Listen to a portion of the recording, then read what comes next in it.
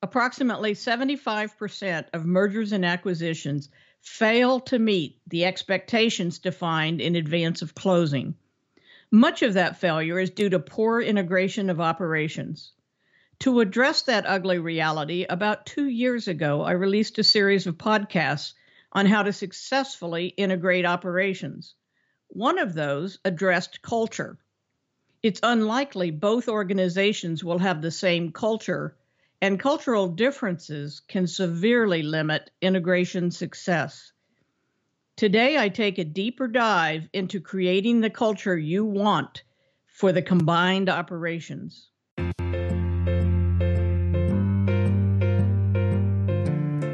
My name is Becky Morgan, and you're listening to my podcast series, Finish Strong.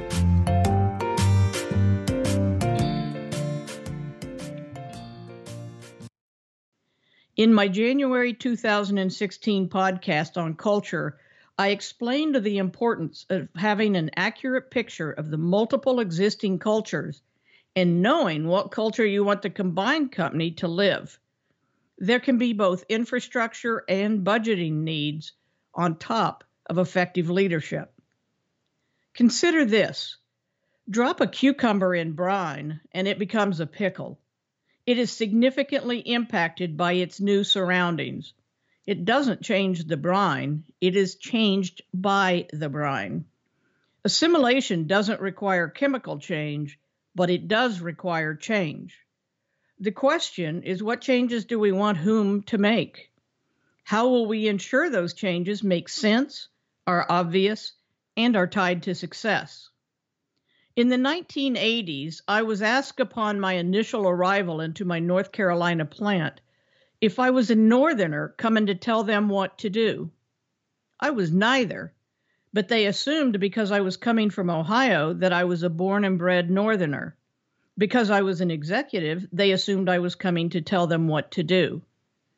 Culture is impacted by experience, race, religion, ethnicity, geography, language, and other variables. It's difficult to understand all cultures at a high level, much less in the details that work and life involve. That's why most global companies use locals for top management in dispersed operations, supported by expats from the management team. Together, they recognize both the existing culture and the changes the desired culture requires. As Maslow described many years ago, it's important to every human being to have a sense of belonging after basic needs and safety are met. The operations you are integrating can benefit from you looking at those realities. Are the basic needs of the employees of your new operation met? In second and third world countries, they may well not be, but that's also true in many North American locations. Focus on safety, both in the facilities and outside, makes it easier for employees to trust you. They know you care. That opens an important door to developing the culture you want the organization to live. They all want to have a sense of belonging, so welcome them.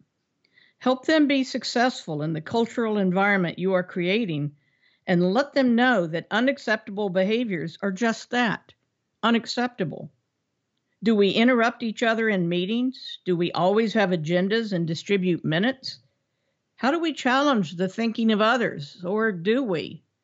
These details of working life are observable, and over time, people learn how we do things around here, which is the definition of culture. In the merger of operations, do not overlook cultural differences. Decide what is important and what's just a preference. Decide what is urgent and what can wait. As you develop the desired culture through behavior, reinforcement, and explanation, your new employees can reach both self-esteem and self-actualization, the highest levels of Maslow's hierarchy. And by definition, that means they are reaching their potential, contributing to the success of the combined operations. Isn't that what we want for everyone? You've been listening to my podcast series, Finish Strong, with me, Becky Morgan. For more information, visit my website at www.fulcrumcwi.com.